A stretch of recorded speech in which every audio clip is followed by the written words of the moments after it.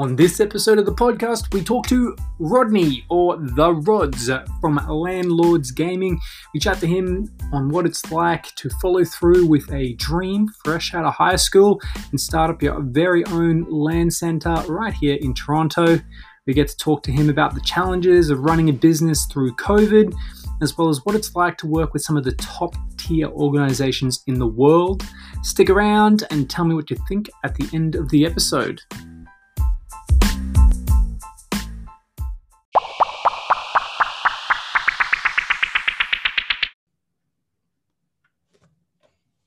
All right. Hey, guys. It's Liam, or Hi, Disney Keneally here. We're back with another episode of the podcast. This is going to be episode 4, I think, by the time that it gets to you.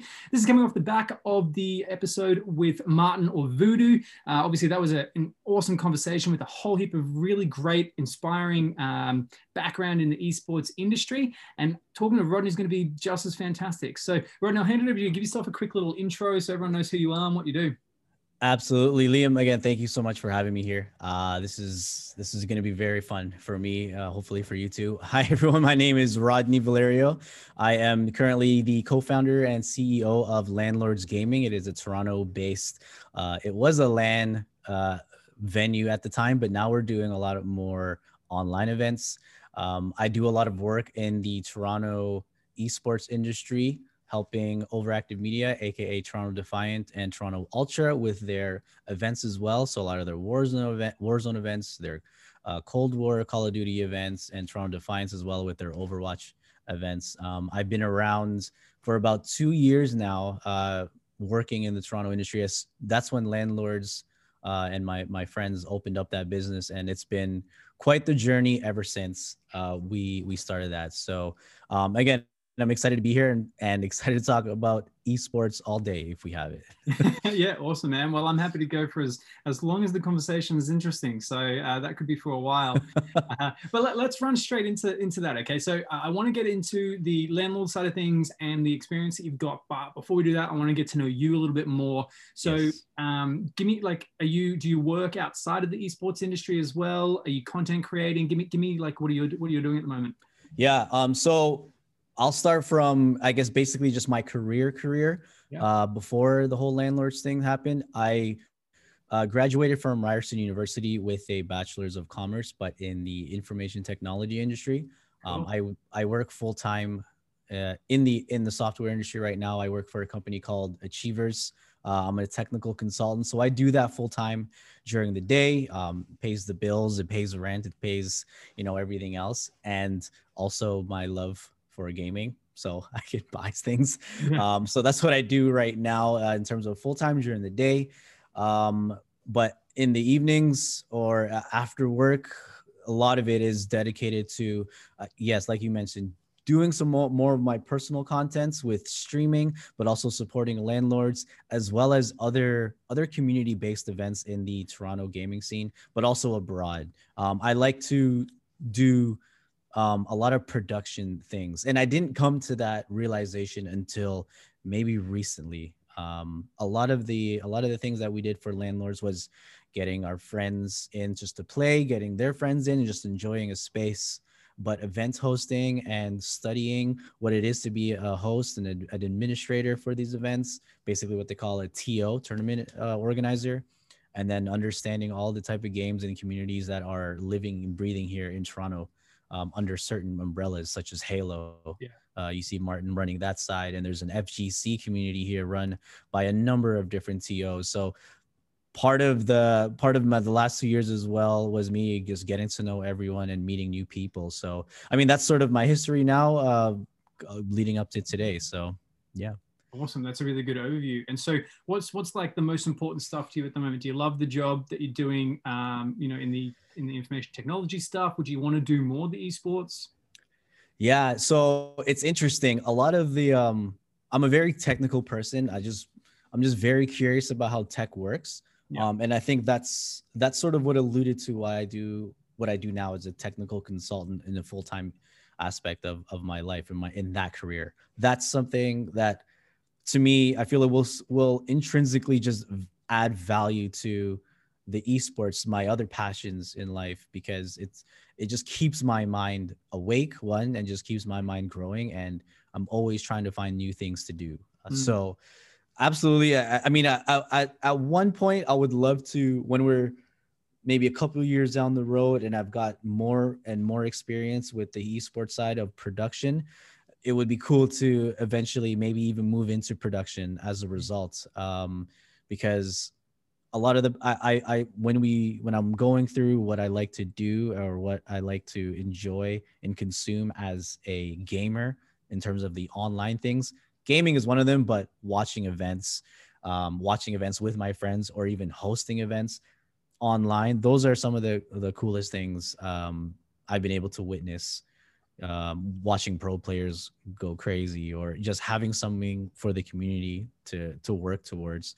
It adds sort of value in terms of what I'm trying to do with esports. So yeah, that's, I think one of the biggest things that I'm learning is that just as much time as I'm putting into the content creation, I'm putting into the same amount of time into consuming the content as well. You know, that's watching right. streams, watching interviews, watching what people are doing, and trying to kind of feed on and absorb what other people are doing so that I can create and do better content as well. So I get it. I so get it. What's the game for you? Like if you, because Martin was saying you guys do some fighting stuff as well. Like what's your go-to game if you're going to sit down and just play for a bit? Oh man, if I was Warzone and Valorant right now are the two games I would just consume and I would just play. Sometimes I like after at the end of an event, all I'm thinking about is I just want to play Warzone right now. I'm still a gamer at heart, but at the end of the day, it's like, you know, I still want to do work for the community. But yeah, right now Warzone and Valorant are the games right now that I'm trying to grind out. Yeah. So when you're grinding Warzone, you're just grinding out for wins? Are you trying to finish up some camos? Like what's the... Yeah, so Warzone right now, it's always trying to keep up with like the meta of what guns is the most powerful, and just making sure you're still on top of it. But when you're playing Warzone, yeah, we're trying to get dubs, trying to get wins, trying to get as many kills as you can in the lobby, but also just really vibing out with your friends. It's boring by yourself. Yeah, I can't play those type of games by myself, but it's just an excuse again for me and my buddies to just unwind and de-stress from the rest of the day. Yeah, man, I get it. So what's highest kill game so far? 16 right now. Yeah. I'm not crazy, but that's where the landlord's Warzone team comes in, because they sub me out and they just represent us. I'm just playing for fun. Wow, that's still pretty good. Like you said, if you're just going to chill and you're doing it to relax, man, that's better than average. So, and what's the meta look like at the moment in Warzone? Yeah, it had like a DMR Mac 10. I saw like everybody complaining about that for a bit. Yeah, so that's the greatest thing about it now. Now that they've balanced it out, there's a lot more options that people are still trying to find out what the meta is. We have the people going back to the original Modern Warfare guns like the Kilo or the Grau as well, coming back, but a lot of people are still trying to stick to the DMR, making it work, trying to beat their sense into that gun. But it's a mixed bag right now, which is a great spot for Warzone to be in. Yeah, because it's not overpowered. It does require game sense and knowledge at this point, rather than getting carried by an insanely powerful gun. But yeah. That's Warzone. I so get it. I didn't know what people were talking about, and then I watched a few clips and I was like, wow, okay, that's one of the more the obvious things that needed nerfing. Since do you play Warzone often, or is it just like here and there you touch it? Look, honestly, I've probably played maybe 5 games. I played a whole heap of Blackout, and then oh, nice. And then I just honestly, like when I came over here, I didn't get to start gaming much until just recently, and I just kind of get super obsessive, and I set myself a goal and I go for that. So at the moment I'm grinding it for Dark Matter. Oh hell yeah, let's go. in Cold War. So I've got a bunch of them done. I'm trying to create like a little YouTube series of like a little montage with each genre of weapon, class of gun when I go through. Holy smokes, dude. Yeah, I'm doing the assault rifles right now, and then I've just got the pistols, the handguns, or whatever they're called, and then that little noob chibi pro pipe thing. Yeah. And then I think we're done. I've got to do the rocket launchers, and that's just a grind because you got to. What? Yeah, like how many hours are you putting in every day? Because I know everyone's talking about how like if you're consistently like 6 hours a day, you can get it out in like 2-3 weeks. It's like, not that much. I'm probably putting in maybe an hour, 2 hours, and then maybe if my girlfriend's out around dinner time and I get a little bit longer, maybe 3-4 hours. But yeah, that's crazy. I got stuck for a bit because I loved the snipers so much. I just enjoyed it, and I for some reason just really clicked this game. Like I haven't been able to quick scope or anything, and I was just hard scoping like in previous CODs, but I really got it this time. So I've been really enjoying that. But when you kind of were growing up, were you always into FPSs, or did you have other genres of games that you played as well? Like what was you gaming when you were younger? Amazing question. I love that question. Because yes, I've been gaming since I can remember. My first ever memory was playing on the Nintendo, playing Super Mario Brothers 3. Oh, yeah. In this makeshift room that my parents made specifically for my bed and my game, and it was just like a little sliver, man. So yeah, I played. That was what I started with that, and then growing up as a kid, I found myself getting, because I played a lot of sports when I was a kid. I was very much into sports. I played basketball, volleyball, football. I played golf as well. Wow, tennis. Everything. Yeah, I was very much an athletic like person in terms of like my interests. I loved, and that's when I realized like I loved just competing in general. And so when I got into gaming, the first ever game that got me to compete was Counter-Strike. Counter-Strike was as well, because that game's been around for ages. I was in grade 8 when I first learned about Counter-Strike. How old are you? 13? Yeah, something like that. 12, 13. So I was 12, 13, but forewarning, I'm old. I'm 32 years old. So that was years ago. But yeah, I started in Counter-Strike in terms of competitive. Before that, I was playing just like single player games, 2D games. But when I first played Counter-Strike, that's when my first ever love of FPS came in. And then ever since then, I've been loving FPS shooters. I played the original Call of Duty when it first came out on PC. And that was the first Call of Duty that I started, and happened to be the first one that came out. And I played every Call of Duty since then, since the beginning. FPS has been a thing, but I also dabbled into StarCraft and Warcraft, so RTS games. Yeah, that was a big thing in high school as well. And then a bit of MMORPGs as well through high school. So I feel like I've dabbled in a lot of things. I also enjoy single player games. Like top 5 all-time games are all single player games. There's not a single multiplayer game on my list. Well, now you've said that, I need to know what's the top 5. Oh shoot. Okay. No particular order. All right. Yeah. Shenmue. I don't know if you know that series. Yeah. So Shenmue, it came out on Dreamcast, the first ever Shenmue, the whole Shenmue series.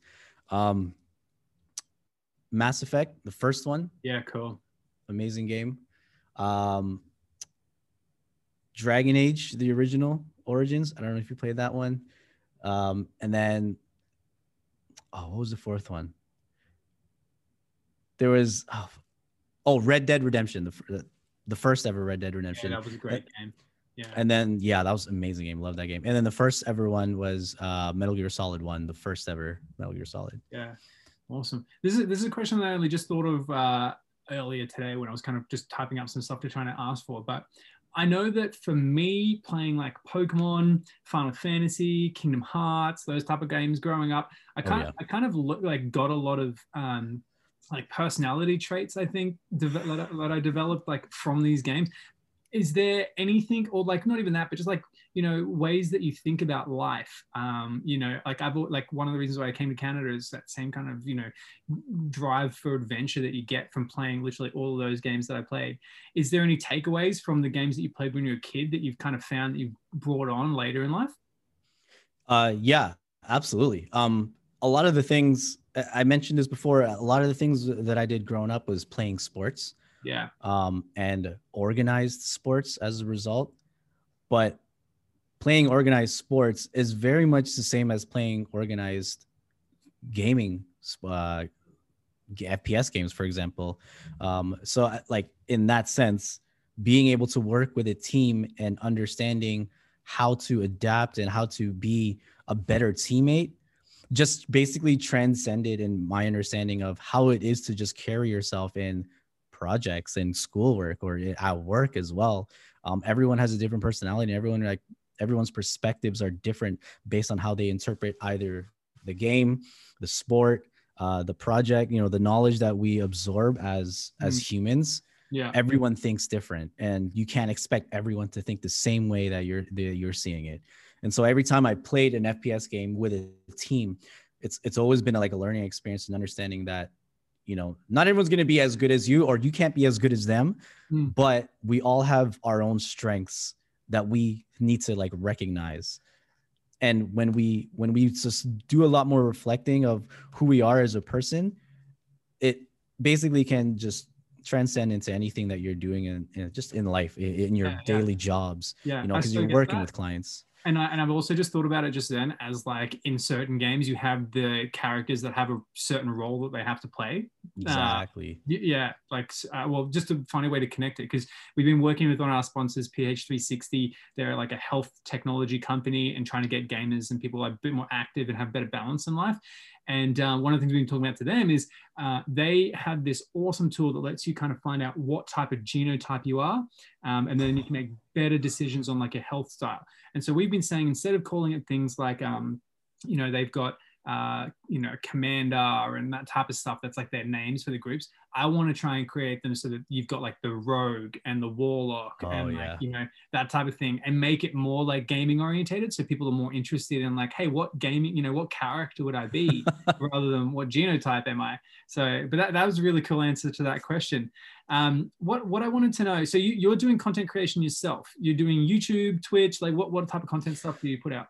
So a lot of it is just being, so I was doing a lot of just personal content on Twitch. I found that I enjoy watching story-driven games when I'm watching Twitch, when I'm watching people stream. Competitive, Valorant or Warzone. Yeah, it's fun, but there's no continuity there for me. It's like, it's just absorb it and then you're gone. But for me, because story-driven games are one of my foundations of growing up, I love story-driven games. I wanted to do more of that on my personal stream, but that's been something that is a bit put on hold now because Landlords has been picking up with a lot of events. So now I'm just focused on creating content for Landlords now with the whole production aspect of things. But personally, yeah, I mean, I stream on Twitch. I don't do it as often anymore, but when I did, it was a lot of playing. What was I playing? I was playing Mafia. I played the Uncharted series 1 through 4 because I've never played it, and everyone was bugging me to play it. So yeah, there you go. Awesome, man. Well, we'll have to drop some links in for everyone so they can go and find all the content for Landlords Gaming, but then also yourself. I think that's a really good segue as well into Landlords Gaming. So we talked about it a little bit before we jumped in, and it's an awesome story. So run me through how Landlords Gaming kind of came up, what it is, what does it do? Give me the whole story. Yeah, absolutely. So Landlords Gaming, the whole concept behind it was LAN parties, right? Being able to go to someone's basement, go to your friend's basement, bring your PCs or your consoles over and just game for 10 hours straight on a weekend. This was something that I did back in high school with the original Halo, with Halo 1 on the Xbox. When we first did that, that was my first ever like experience of what in the world is this? This is different. This is gaming on a whole different level. Yeah. And then me and my buddies were just kind of talking at the time in high school. It's like, man, I wish there was a place where we can just go to and then just do it there rather than like having, haul your equipment over and just, setting up. It takes always hours making sure everything works. So that idea came out in high school, but it didn't come to fruition until I met a buddy of mine after high school. We didn't really do gaming. We didn't game together at the time. We actually were doing other things, which is probably another question I can answer after. But it's like basically, what did I do outside of gaming? But we did a lot of things outside of gaming. And then we introduced him into Overwatch and on PS4. And I was playing a ton of Overwatch at the time because I loved it. And then I introduced him into it. And then he loved it. And then we started playing together at each other's places. We brought our systems over, and then I introduced him to this concept. Like, by the way, this is called a LAN party. I don't know if you know what this is. Yeah, yeah. And he's like, really? This is the most insane thing ever. It's like, Yeah. it's a whole different experience. I'm like, yeah. Imagine having a place where it's like this. And you can go, it's like, yeah. And like, yeah. And then we start talking about it. And then it just came up like that. Let's do it. Like, we're at a time in our lives where we have a career. We have like people to support us. We've been gaming for, I've been gaming for a while. His dad is the owner of a business that's is in Toronto, and they have chains. So he has a business background on being able to make that work. So we figured out all the logistics, and there's like, let's do it. We just push that button, start doing design work and doing a lot of prep work behind it. And then boom, Landlords came up, and we just wanted to have fun with it. So that was how Landlords started, essentially. I loved it. So, and then what, as far as like, this is something that I'm interested in from the business perspective. Yeah. How did you, what was the first place? Did you guys do some online stuff first and like kind of build a following and then go, all right, we're going to get a location? Or did you guys go straight into the location? Yeah. So what we did specifically was we literally just built up the location, and we, in tandem, we started our social media pages at the same time, started teasing it and releasing, I guess, teaser pictures of the location, because we were literally building up the place. We rented we found a venue that was like a good enough size for us to be able to do our things, very considerably cheap for rents, because it was downtown Toronto, near a subway station, and we literally just built it with our own hands, from the ground up. We started with that. When we built it, we were just literally just focused on just having people come out. Online events didn't come until, or just events in general didn't come until maybe 6 months later, where people started investing interest. Like, yo, you guys should host tournaments. I'm like, oh, I never really thought of it. You know, a lot of it is engaging with the community and what they wanted out of the venue. And then the first thing that we did was the Smash Brothers tournament. And that was huge, because there was like, holy smokes, all these people play Smash.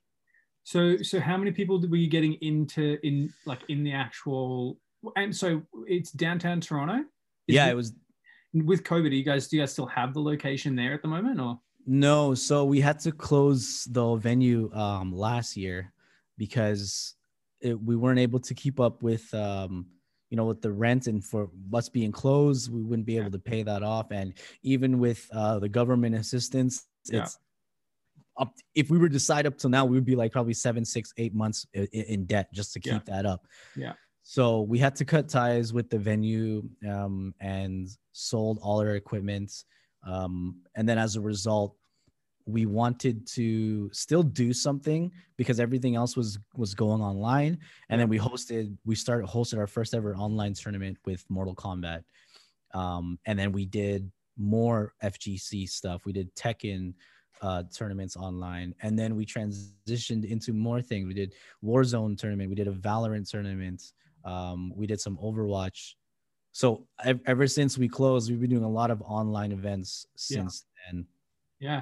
And so when you guys were open, what was like the biggest turnout that you had at the actual venue? So the venue had like at max, it was 60 people capacity at max. Like, we can't have any more because it was like shoulder to shoulder. Yeah. This was like, theoretically speaking, in terms of like a fire hazard. Mm-hmm. For a Smash weekly, we had 72 people come out. I'm like, how did we fit 72 people in here? This is insane. Yeah, that's crazy. So that was fun. The vibe in that place must have been insane for that. Oh, it was loud. It was sweaty. It was very, very warm. But it was a lot of fun. Everyone enjoyed their time. And even though it was a bit tight, a bit cramped, it kind of added to the experience, because you're kind of watching other people play at the same time while you're there talking to your friends, watching someone play, and they're like basically right in front of you. And it's top tier talent as well that came out. And so a lot of people got the opportunity to talk to each other. Versus I heard some like other Smash tourneys where it's very spacious, but because it's so spacious, there's little opportunity for you to be forced to talk to people. Yeah. And so it kind of like, this tight space kind of like you're right next to you. Might as well just talk because you're here for Smash. You Yeah. have a similar topic. Yeah. Just boom, you guys are friends. Yeah. You know, so it was awesome. Yeah. Yeah. I love that. And so, okay, so COVID threw a spanner in the works, and you started doing some more online stuff. What's the where to from here? Yes. So luckily and thankfully, when we closed our venue, there was another venue in Toronto that pretty similar to what we were doing, except they were more PC centric, and they've been open for a while now, and they've been doing pretty good. We were been open for like a year and a half, 2 years before we had to close, and they wanted to dive more into esports. And because we started doing esports and we got traction, we built a community. They asked, they invited us to their space Mm. and basically told us, hey, if at any point you want to host events for when the pandemic is over, we'd be more than happy to be your spot. So we essentially talked it out, talked about what our plan was, what we wanted to do if we were still open. And we were like, you know what? This can basically be our new home. Wow. Landlords events can be held here now, and it's still in downtown Toronto. Yeah. So it's still a familiar place. And so yeah, they're a big partner of ours. They're called Invictus Game Station. Invictus Game Station. Yeah, Cool. Invictus Game Station. It's by Young and Wellesley. Cool. So make sure to check them out. I'm always shouting them out because they're so gracious enough for us to, host our offline events once we're ready to be there. And it's a much bigger space than ours, much nicer. so Yeah, that's the plan. But looking at it now, man, it looks incredible. yeah, it's very PC centric. A lot of League of Legends players go out there, international students as well. A lot of people come from Ryerson or UFT, University of Toronto students come over there to get their gaming in. So it's a very good spot. Yeah, I love it. Well, that's definitely worth checking out. So anyone that's listening, I'll leave a link to Invictus Game Station down below. If you're in Toronto as well, it'll be a place to check out. Obviously, when landlords are holding a tournament there, it'd be good to get over and check it out. So that's really cool. So in the meantime, you're going to keep doing some online events as well? Yeah. So we've done a lot of work for other people as well. And in terms of production aspects, I think that's what I was going to ask now as well. That's something we were talking about it before. That's like the Toronto Ultra and the Defiant Guard and yes, the Overactive Media. Exactly. So while Landlords is still working like on the back end, we're also helping with Toronto Ultras, Warzone tournaments, Cold War tournaments, any other Toronto Ultra based events. Yeah. Which is basically me. I'm helping Martin. Martin's also one of the lead tournament organizers for them, just helping them out on the back end with administrative stuff. And we were also doing work for Toronto Defiant in their most recent tournaments called the GOATS tournament. And we helped them broadcast like basically a second feed, like an ESPN2 broadcast on our channel. And we helped them host that tournament. It was a lot of fun stuff to do with those two organizations. Yeah. So what's working with them like? Is it they kind of hit you up and say, all right, we're going to run this event. Can you do it? Or do they give you like a whole heap of, these are kind of what we want done? Or yeah. So Martin, Martin and I worked together for basically all of those events. And anytime Toronto Ultra, specifically Toronto Ultra, wants to do an event, they let Martin know. And then Martin basically strategizes the events, and I would help him strategize how to run the events, how to run the point system, how to administer the event. So working with Martin in tandem with working with Toronto Ultra was very fun. A lot of the people over at Toronto Ultra are really cool people. Yeah. Their production team, which is basically who we were working with, all very, very knowledgeable, very, very fun to talk to, very nice, which is a bit of you don't find that often with production teams, because I can talk about it later, but I had an experience with another production team, which it was kind of rough with that. And they were pretty big too, but Toronto Ultra and Toronto Defiant guys, that experience was very much learning what everyone's processes are like, because everyone does things differently. Yeah. And so I'm curious, do you get paid from them when you're doing that, or is it more just an experience thing? No, so those ones are specifically contracted opportunities, essentially, you could say, because a lot of it is also working with an official, like their official broadcast team, and so they want to make sure that they're hiring the right people. And so a lot of it is networking. So they knew Martin, and Martin knew me because we've been working with events, and I've been doing a lot of landlord stuff, so we understand how things work on the tournament organization perspective. Yeah. So yeah, a lot of these were paid gigs. Awesome. Cool. Love to hear that. Because I mean, it's the type of thing that when people, I think, get involved, with like the competitions that we've run or the Greater Toronto's run, and that type of thing, they don't realize that those type of competitions, no one's getting paid. Like we didn't make a single dollar off anything. Yep. We put up all the prize money ourselves, all the advertising money, everything ourselves. And it's really awesome though to get to talk to you, somebody who's actually getting, in a position to be working with someone who is paying for those opportunities as well, because it shows a difference, like that kind of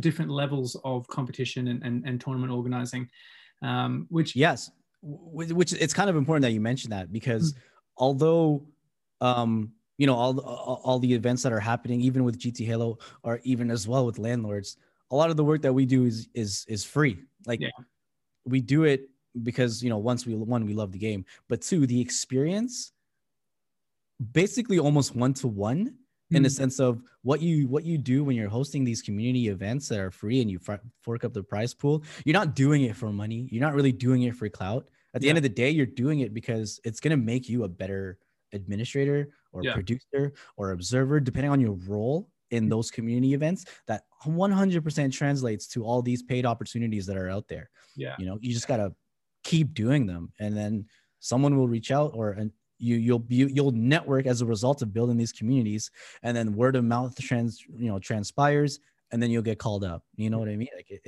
it'll happen. Like you will get paid just as long as you putting in the work, like you said. Exactly. Yeah. So give me a bit of an overview. There's obviously must have been that's a whole heap of experience that we've just kind of covered in the last 5-10 minutes. Yeah. What are kind of some of the biggest takeaways? Have you had anything that's really come up as like a roadblock and that was really difficult to kind of get through? Yeah. So there's one thing.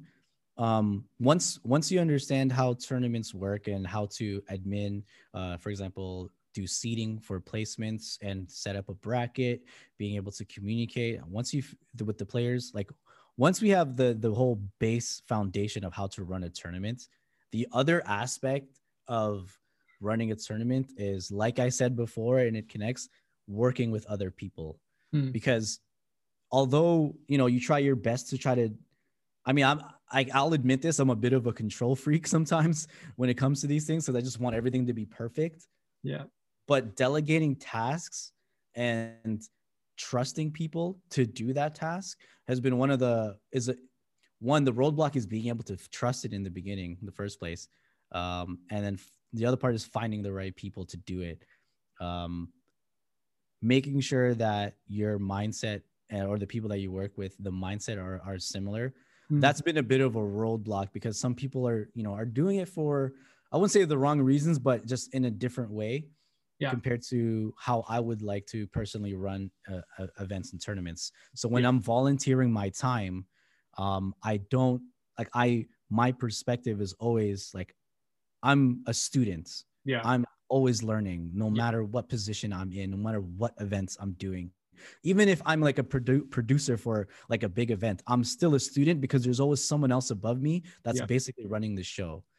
And you have to adapt to those people, because when you're working for someone, especially in this industry, and if my personality is any indication, there are other people like me that want to like almost rule with an iron fist, but they're just very specific on what they want to do. So being able to adapt as quick as you can and understanding people, you'll have a much better time getting through these events. Yeah.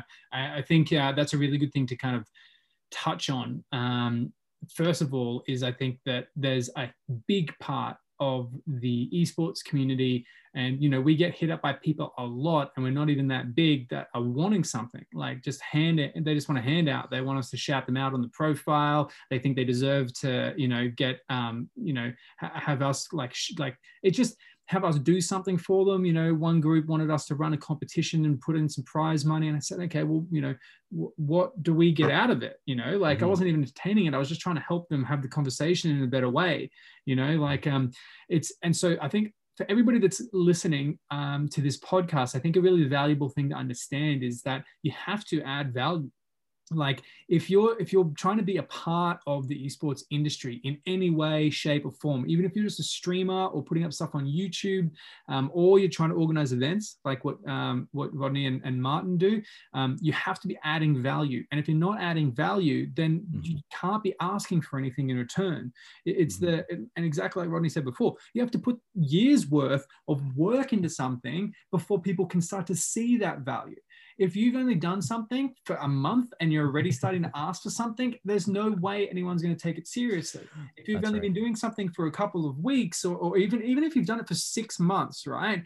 But you haven't actually given anything to anybody else in doing that, it's going to be very hard to take you seriously when you ask for something from an organization or from a tournament organizer, or even if you're asking for another content creator to do something with you. If you're not adding any value, no one wants to be a part of it. So I think, it's awesome to hear you say that as well, because I think that that's one big thing that could save a lot of people time in the esports industry, is that if they started to think a little bit more like, okay, what value am I bringing to this to the scene? If someone's sitting there and thinking, I want to start up an organization, or I want to start running tournaments, or I want to start doing this, that I think is a really big question to kind of run through your head, is what value am I going to be bringing to the scene by doing this? And if you're thinking, oh, I'm going to run some events and I'm bringing value because, I'm going to have this event, but there's no prize money to it, there's no thing for it, and I'm going to just beg people to sign up to it. Like, you have to understand that that's just like, don't do it. Don't be another person that's cheapening the esports industry. Instead, you could spend some time coming to someone like myself or Martin or Rodney or any of the guys that you see actually putting the work in for a long time and investing their money into it, and volunteer your time and say, what can I do to be a part of this? And what can I do that's going to help make your event better? And once you've done that, right, you get experience and people start to know who you are, and you build up some respect. And then you can turn around and you can say to me, hey, Liam, I want to run my own competition. I'm going to be like, let's do it. What do you want to do? Exactly. Your reputation starts to precede you at that point. Oh, 100%. And that's not even something that you have to be doing for that long. That's just something that is really important to come off. Like, you want to add value and you want to be a part of something more so than you're trying to get something out of it for free. So awesome to hear you say that, man, because I think a lot of people really need to hear that. And I think that's such a valuable, and I don't think people are wrong when they're doing those things. I just don't think they've ever had anyone tell them, and I think they're just thinking, they're just trying to get ahead. They're just trying to start, but they don't know what to do.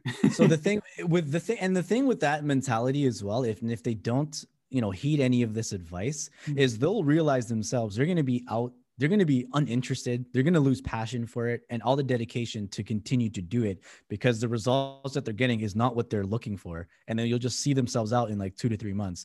There goes that organization, or there goes that TO, because they never actually understood what it's like to put in, value and then wait for all that hard work to culminate at the end. They just want, and which is the problem of this generation, is instant gratification. And that's always been an underlying issue with a lot of these, people volunteering for stuff or creating organizations. Like, oh, if they can do it, then I can do it. But it's like, look what they did first, understand their history before you just start it.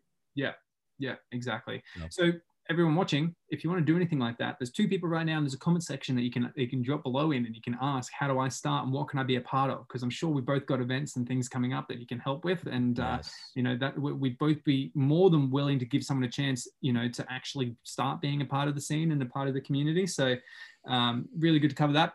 As far as like yourself, what are your goals that you're working towards at the moment? I'm super big when I'm talking to the new recruits and anyone that wants to be involved with Divine Mind about having some kind of goals and something that you're working towards. So what's like your kind of thing at the moment that you're working towards? So right now, what I'm working towards now is becoming an even more seasoned and technologically knowledgeable producer Yeah. for all of our events. I didn't actually realize I wanted to do this until the pandemic, Yeah. until we were forced to do things online. Because when I was doing offline events at Landlords, we were streaming it, right? And every time we were streaming it, when we first started, it started with like a laptop and like very very jank setup, Mm. but it worked. And then, but the value, or the feeling that I got from it after the event was like, Yeah. oh, this actually feels really cool. So Mm. I found that streaming and producing was something I naturally just wanted to continue pursuing and being better at.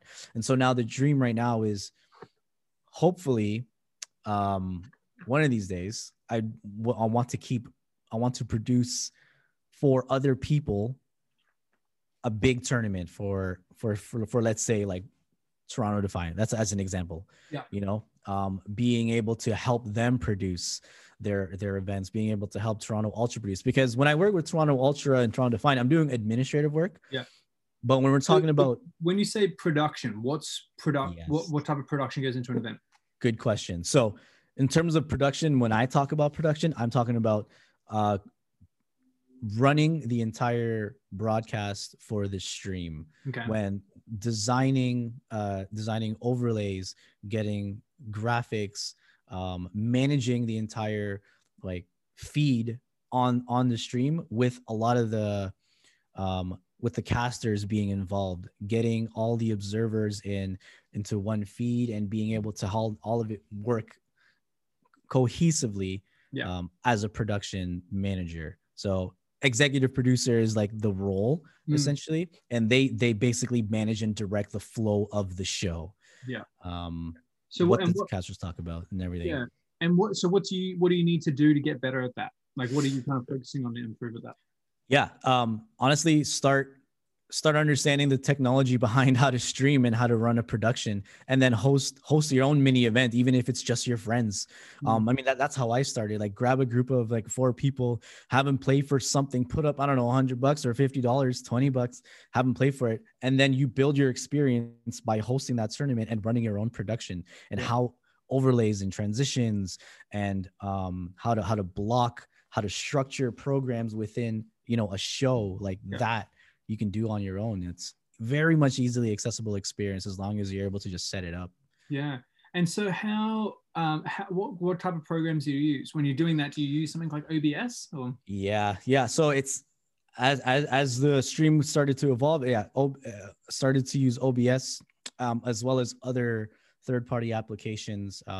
Investing in a lot of the technology and the hardware is where most of the time went. But yeah, right now in terms of software, it's OBS, and I use Discord as well for casting. You can use Zoom as well for the video feed. There's a lot of different ways to do the same thing on production. It's just finding what is suitable and easy for you to manage. So, but those are where I start. Yeah.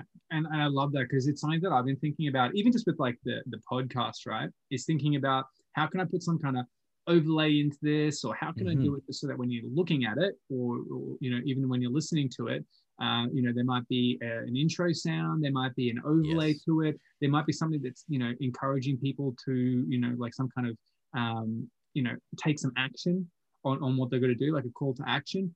And it's a really interesting thing to learn more about. It's one of the things that I think anybody should kind of put a little bit of time into, because even if you're just an individual streamer, that type of thing can really help, especially transitions. But so are you just YouTubing stuff, or are you doing some courses, or like what do you do to kind of find more? Yeah, so a lot of it is definitely YouTube. Some of the content that I consume on twitch.tv is very much like streamers who would answer your questions live. If you have any technical questions, that like, how did you do this, how do you do that? And they'll most of the time will answer it. And putting yourself in the community as well, in the broadcast community, or people who understand, or people who know what it's like to produce something, when you're building that network and you're being able to talk to the right people, putting yourself in that position definitely helps you become more knowledgeable and just understand what you need do. So yeah, a lot of the things I do is just I'll watch stuff on YouTube. I'll watch people on stream do things, but then I also do. This is part of the reason why I do my own personal stream, because I can experiment it on my own personal stream, because there's no pressure. I can just do whatever I want. Yeah. And then it translates into, which is recently what I did. So yeah, and I mean that's super important as well, because what you just talked about then is, and one of the reasons why I asked this question at the start is like, you had a goal, like you've got a goal, you've gone, okay, this is my action plan, which is like learning what I want to improve, etc. And then you've applied it. And the application is what so many people miss, right? They can watch videos for hours, they'll do whatever, but then they don't actually ever apply anything. So I think that's a really valuable thing to see in someone like yourself who's really successful. Is, you know, you have to make sure that you're doing goal setting the whole way through. What's the goal? Right. What's the action plan? And how do I apply it, so that I can test and measure that I'm improving, so that 6 months from now, am I a better, is the production quality of what I'm doing better? Yeah. And 1,000%. Yeah, that's the whole way through. So tell me more about, like, what's the future look like for you? Future right now is hopefully I can go outside and, you know, same. You know, be able to walk without having to get accosted by, you know, the virus at any point, because it's kind of scary. But in seriousness, right now the goal is, I am, like you said, in terms of applying other things, or applying what I'm trying to improve on, I am reaching out to anyone else, and I recently did with an Overwatch tournament, anyone else that's hosting a tournament, and offering my help to them.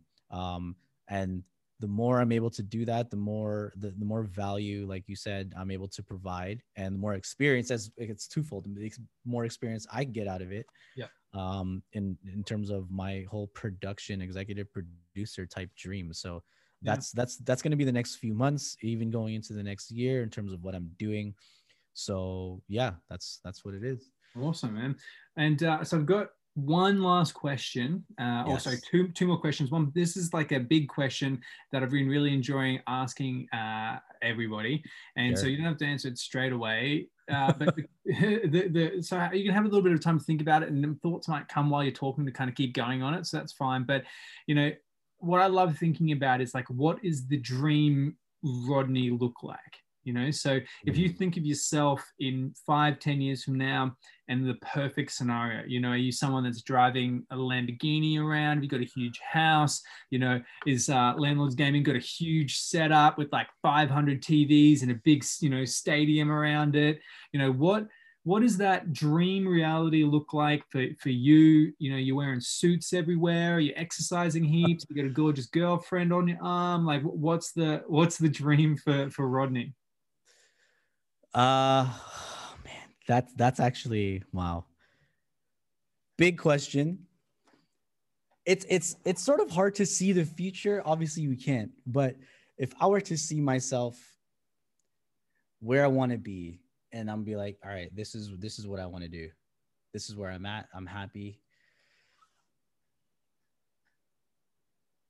Honestly, like, as corny and cheesy as it sounds, but I would love to be able to almost lead or be part of a community where everything that I've learned, I'm able to pass it on to other people, and they can teach other people in that community, and being able to just be one of the people that people go to for questions regarding this kind of stuff for esports, because gaming is such a big passion of mine, and esports is also very much a part of it.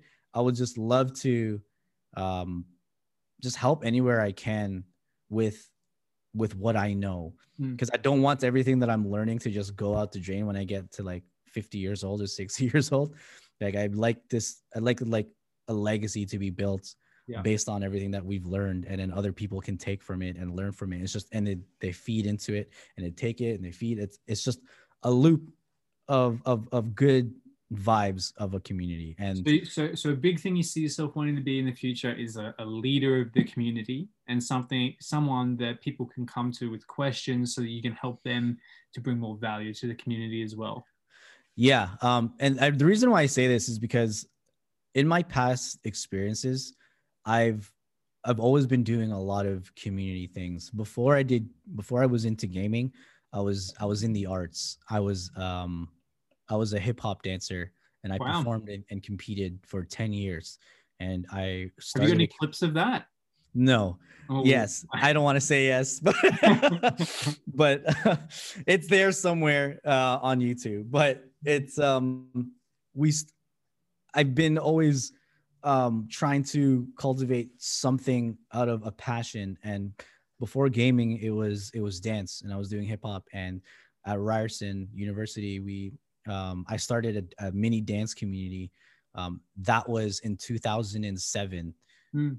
and it's still going to this day. Wow. Yeah. Yeah. Yeah, what I talked about with gaming. It's happening in dance, in the dance community right now, where they've continuously passed on the legacy to other leaders and other dancers. So that part of my dance dream fulfilled. Yeah. I'm so happy that's happening. Yeah. And then as well, I ran a dance company as well, that competed, and they've been around for like 16 years before I started gaming. So that was another thing that that sort of alludes to that part of it. So now I want to do the same thing with the whole gaming industry, being able to have a community where it just feeds itself, which is what happened at the other dance community. Yeah. So how many people, like, what's a big community look like for you? How many people do you want involved? As many as that wants to be involved, in terms of being like, they want to learn, but they also want to teach as well. People who come in with the same similar attitude is good enough. Like as long as you're passionate about it, it's cool. Like I would say for we called it Studio 2 Dance Crew. That was the community thing. Yeah. It started off with like 8 people, and right now it's actually like real people. It has, I think, 700 people. Wow. That come out to these dance classes, and they just alternate. Yeah, it's a lot, but they're managing it, and yeah, that's what's been happening now. So for this community, I'm hoping for a similar thing where people like you or people like Martin or anyone else in the community can come for leadership advice or that kind of thing. Yeah.